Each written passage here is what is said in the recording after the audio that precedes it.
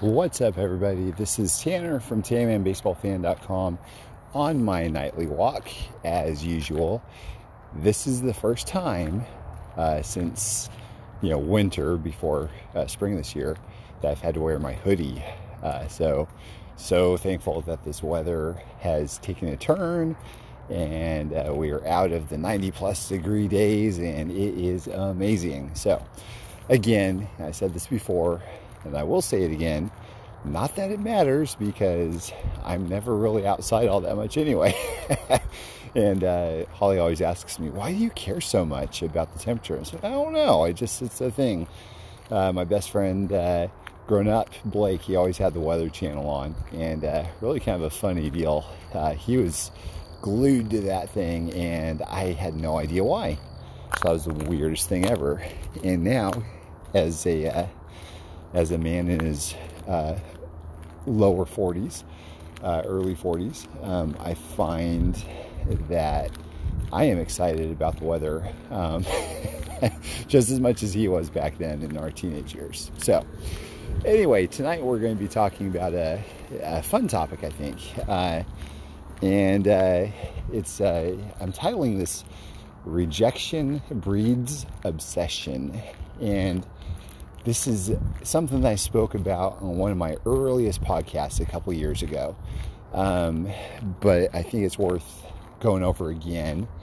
And I just it's funny because like a lot of this hobby is psychological, right?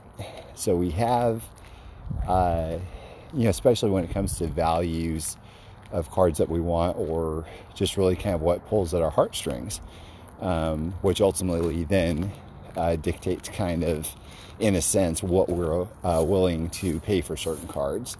Now, I'm going to use the term rejection loosely, and obsession maybe not so loosely, but rejection could come in the form of perhaps, a number of ways. So number one, the first one I think of is when you're a kid and you have a card out there that you want and you can't get because it's super rare, or it's the one that got away, so to speak, because it was just too expensive, for you as a kid. And I think that probably fuels a lot of us junk wax era kids that comes back to the hobby where we go, okay, now I can dominate this space because I have money, and then we find out that cards have advanced like crazy since then. But in any event, that's one way. Another way is something that I'm used to because I keep very few of my cards for very long anyways, is selling a card or trading a card, and then especially if it's a very rare one, regretting it. I think we all have regrets. I remember a time a number of years ago, I was offered a blue Mike Trout refractor autograph, and it was for $500. And I go, oh, $500, shoot, I can turn that around for $900 or something, whatever it was at the time, make a quick $400. Really excited about that, of course, and guess what? It's like a $25,000 card now or something, or whatever it is. And probably earlier on this year is probably 40,000 or more, but anyway, so we all have the story of the one that got away, the one that maybe was rejected in many ways, so it's not just a matter of finding a card that you couldn't get when you're a kid because of finances, or trading away something that maybe you shouldn't have. It's also about being an adult here in this hobby and seeing a card that maybe was on eBay, for instance, or the worst one. I got one for you. When you go on eBay and you check the sold listings and your heart sinks. Why? Because you find that a card that you are in love with sold, and especially those that don't pop up very often. Maybe there's a card of Frank Thomas. Let's say you're a Frank Thomas super collector, and you've been searching for a certain card of his for 15 years and it's never popped up. And you would gladly pay, multiples of what, the other higher guys are saying or we're selling for, like Griffey and all this, because, it's just been on your want list forever. And let's say you're willing to pay $800, right? And then one morning you wake up and you check the eBay listings to see if any new Frank Thomas cards are for sale. There are, but none that you want. And then, because you're a sick freak, you click the sold listings and see what sold. And lo and behold, there it is. That card that you have been waiting for 15 years, that you would pay good money for, not only sold, but it sold for $100. Oh, man. We will go over etiquette later on what to do in that situation. Spoiler alert, do not, under any circumstances, try to buy it out from somebody that bought it. That is out of bounds. That is bad form. And just, you're a terrible person if you do that. So, anyways, and I'm saying this because I've had people try to do that junk to me before. It's not okay. And, I highly recommend, if somebody has been the victim of that you report them to eBay with full force. But in any event, it sucks. It's a terrible thing to have happen when there's a card you've been looking for and it's just gone. And you see it because maybe it was listed at 3 a.m, or maybe it's listed whenever you're in the car and you couldn't get to eBay or something, so you just missed it by mere minutes. That's happened to me a number of times, and it always hurts. I remember at the height of my super collecting, that was a pill that I felt like I had to take every day, was looking at the eBay sold listings and just kind of holding my breath. Oh no, I hope I didn't miss anything big and all this. And it was it was a terrible thing. So, another thing is you can see something on the forums, for example. Maybe somebody had a card for sale and you're inquiring on it because it's a card that you really, really want. And then you're wondering why it's taking so long. And come to find out, they're already in the middle of talks with doing a deal with somebody else, maybe a competitor of yours in the space that you're in. So in any event, all of this comes down to the saying, the title of this podcast, Rejection Breeds Obsession. Because here's what happens, guys. When you find a card that was just within your grasp and for one reason or another it couldn't get there, you just couldn't make it, that automatically elevates that card to grail status sometimes if it's rare enough. And a lot of people won't understand why. And I'll give you an example. There's this one card that was a one of one that I was actually on my way to Canseco's house and it was listed. It was a Panini one of one that was a die cut, and it was like $300 or something. And I go, well, I wasn't really into one of ones at that point, and so I was talking to the guy for a while. Said, hey, yeah, I'm kind of interested in this, not really sure. And then all of a sudden it was sold. I go, interesting. Okay. And I started thinking about it. I'm like, man, I really wish that I could have gotten that card.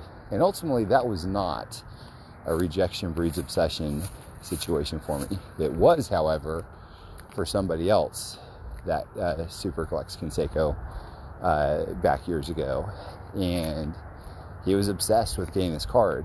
Another Canseco super collector ended up buying it, and I tried to be the middleman to help the other guy out, and this this other super collector that ended up buying it years ago said, you know what, I know this guy, it will be over my dead body that he gets this card.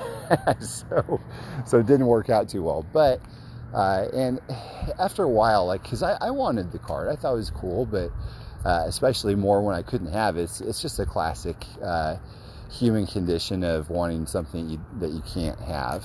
You know, I think that's really kind of what it boils down to. And I was thinking about it the other day. I was thinking, you know, this card that was like highly coveted, just because rejection breeds obsession. This Panini die cut 1 of 1. It wouldn't even make it in my collection now. Like, I would probably sell it if I came across it, just because I don't care about it all that much.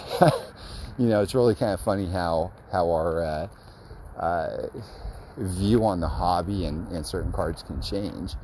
And you know, it's really kind of bizarre.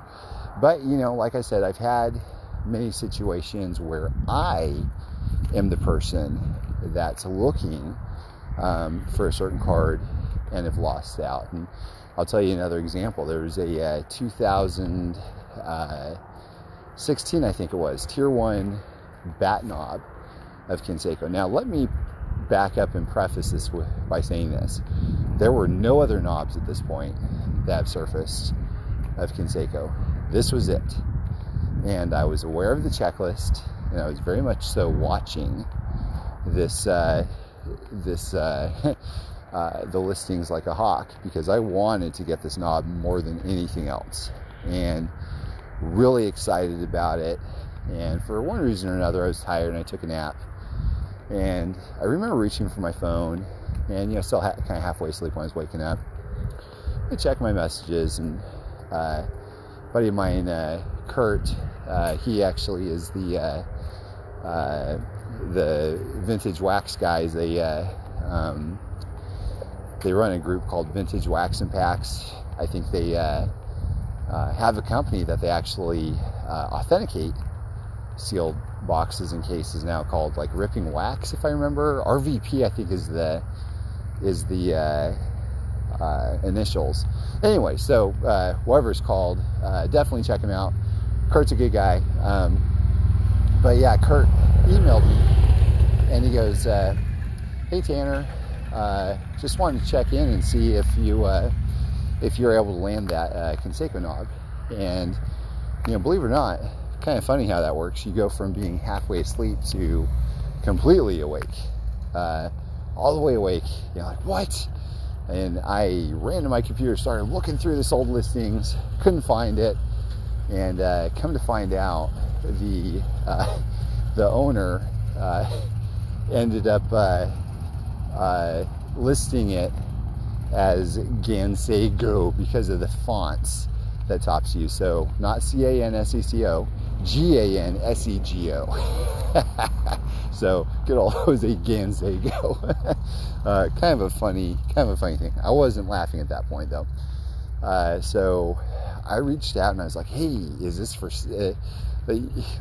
well?" So here's what happened. Also, I ended up finding out the listing, it didn't say it's sold. It just said it's not available. So I reached out. I said, "Hey, is this for sale still?" And he said, "Yeah." And so we're like knee deep or neck deep into negotiations. He goes, "Okay, yeah, let's do this. Here's my PayPal." And I go, "Great." He goes, "Yeah, I just have to cancel with this other guy." I go, "Whoa, okay, so hang on a second." So I put the brakes on, and I go, "What do you mean?" He goes, "Well, another guy ended up buying this, but I've got to go with you on this." So, "Well, no, I can't do that." And let me tell y'all, like, that was painful. It was like really hard for me to do this, because again, this is the only bat knob that had really been seen of Canseco, his autographed bat knob.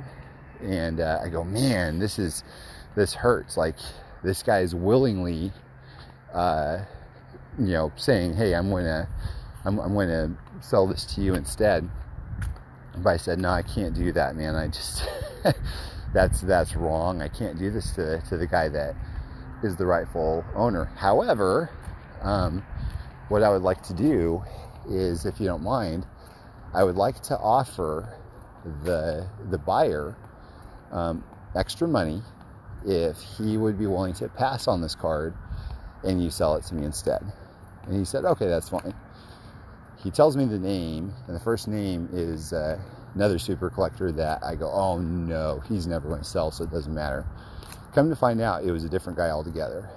And so I ended up being able to send an extra money to the buyer, and he said, you know what, it's yours. I was just buying it to flip anyway. So so that guy basically just made $250 doing nothing.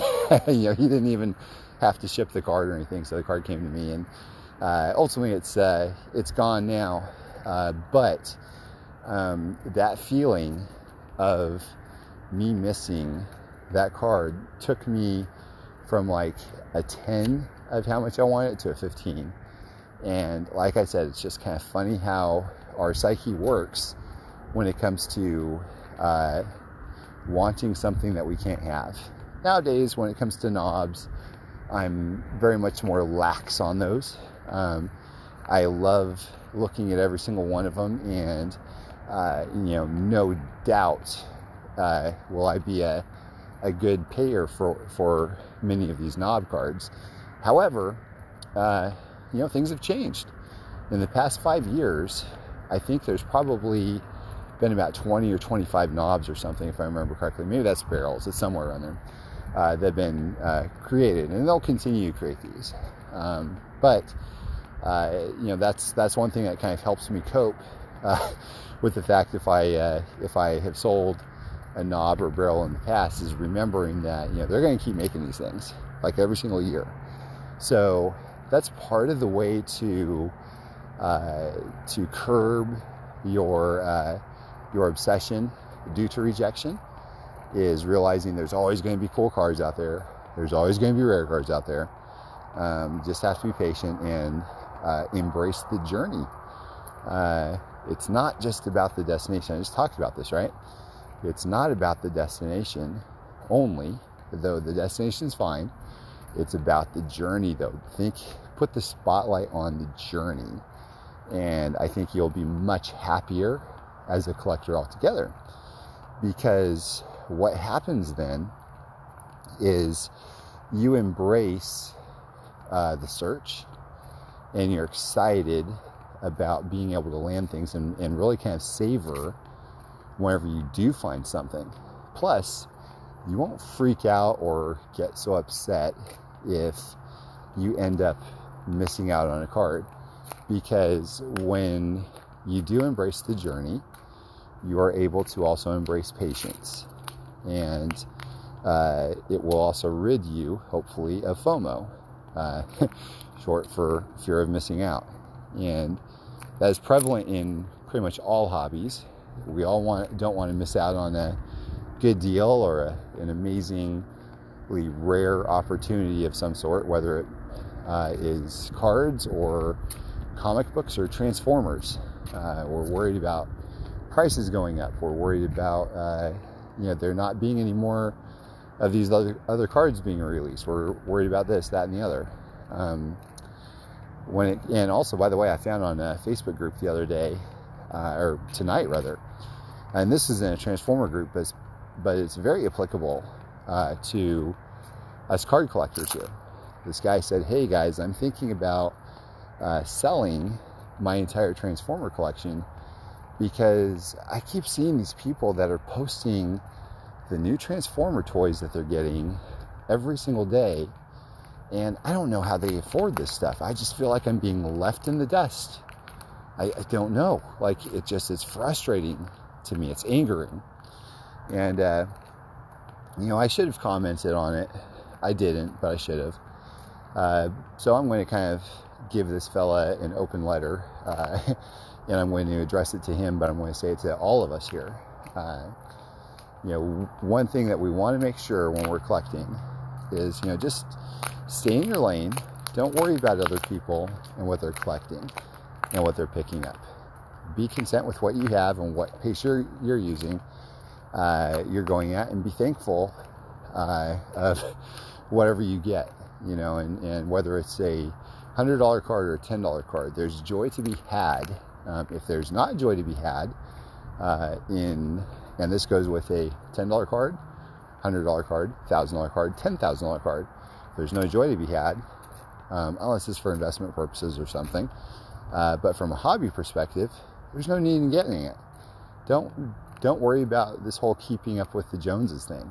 And that kind of ties back into rejection breeds obsession. Why, aside from being rejected for this card, do you want the card to begin with?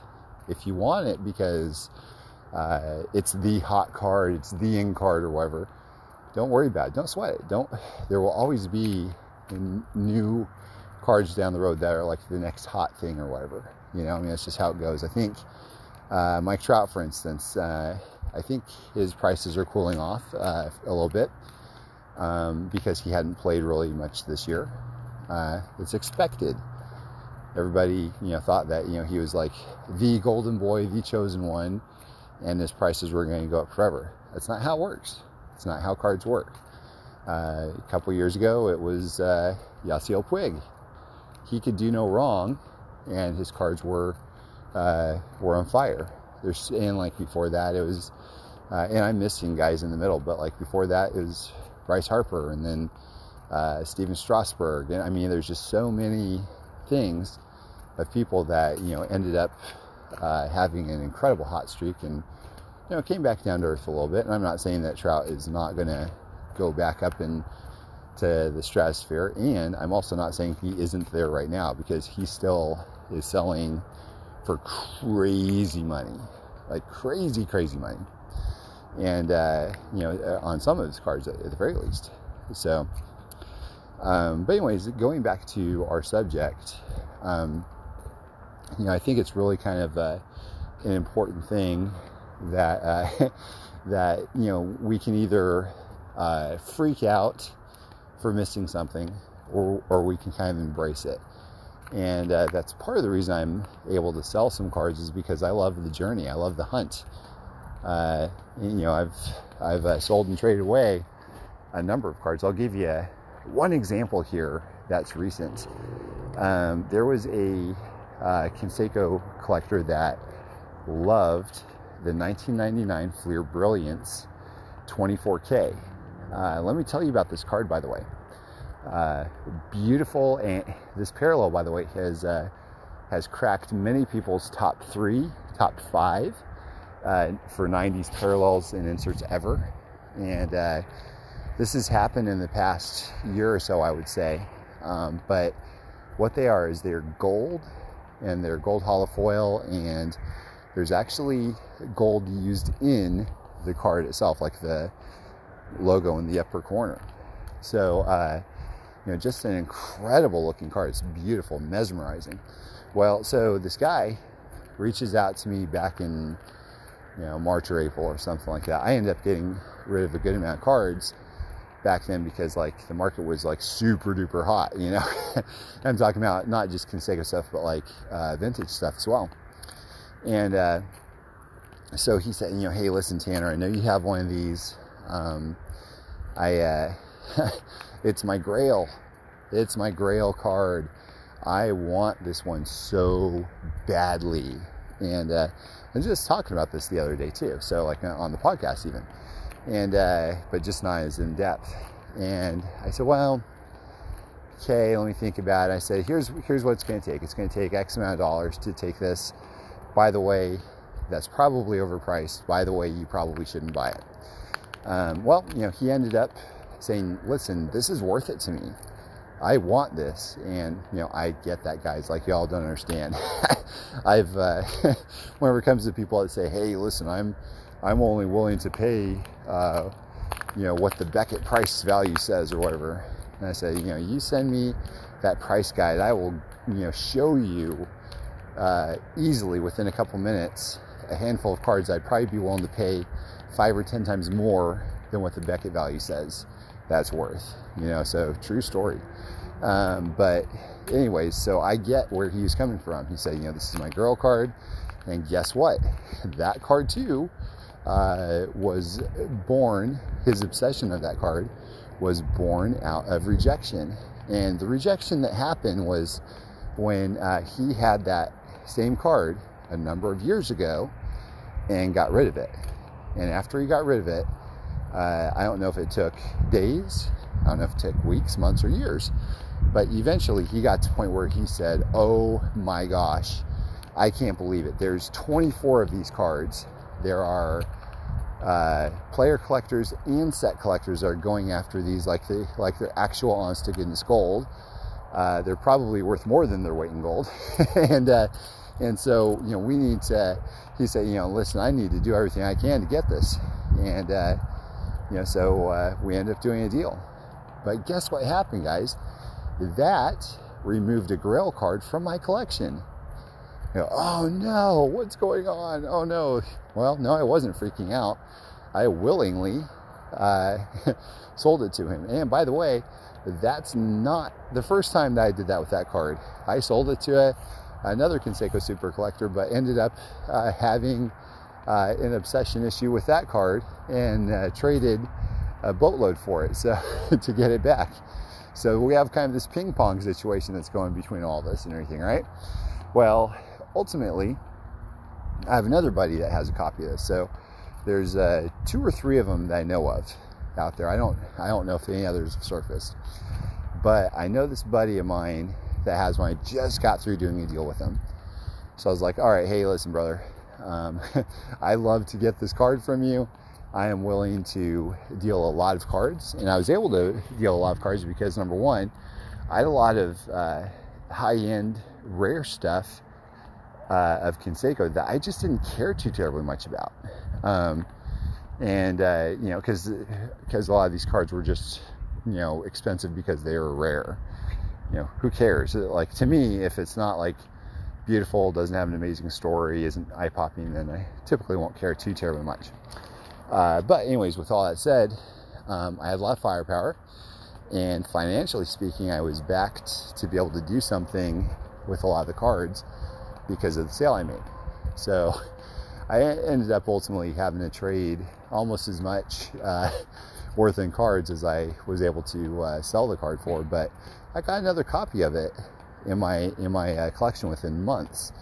And some people have tried for the past couple decades to get this thing in their collection. So but it kind of proved my theory that it's okay to move these cards sometimes, and when you do, they'll pop up again. Might not be for months, might not be for years, but when it does, it adds to the story and makes it that much more exciting and fulfilling and enjoyable whenever you land it back in your collection. Like, each time, I think that's probably been the case for me. Whenever they come back in, I'm like, yes, oh man, I love you more now. So that's kind of definitely something that goes in the column for collecting with an open hand, being willing to let go of certain things when the time's right, and that's kind of my experience with it all. So anyways, with all that to say, rejection breeds obsession, guys. It does. It truly does. And sometimes sometimes it can be a negative thing. Most of the times it can be a negative thing by default. But if you control it, and if you really, really focus on the journey, it will no longer be a negative, frustrating, upsetting thing. It'll be an exciting thing. And so that's what I recommend. That's what I hope that all of you out there listening can do, and just kind of relax and enjoy the hobby, and be excited. And that also helps you to kind of celebrate in the wins that much more, right? So whenever you do come up with something. So anyways, hope this helps you guys. Hope this kind of sheds some light on the subject that I don't think many people talk about, but it's very true, it's very real. But anyways, thank you as always for listening, and I hope you have a great rest of the day ahead.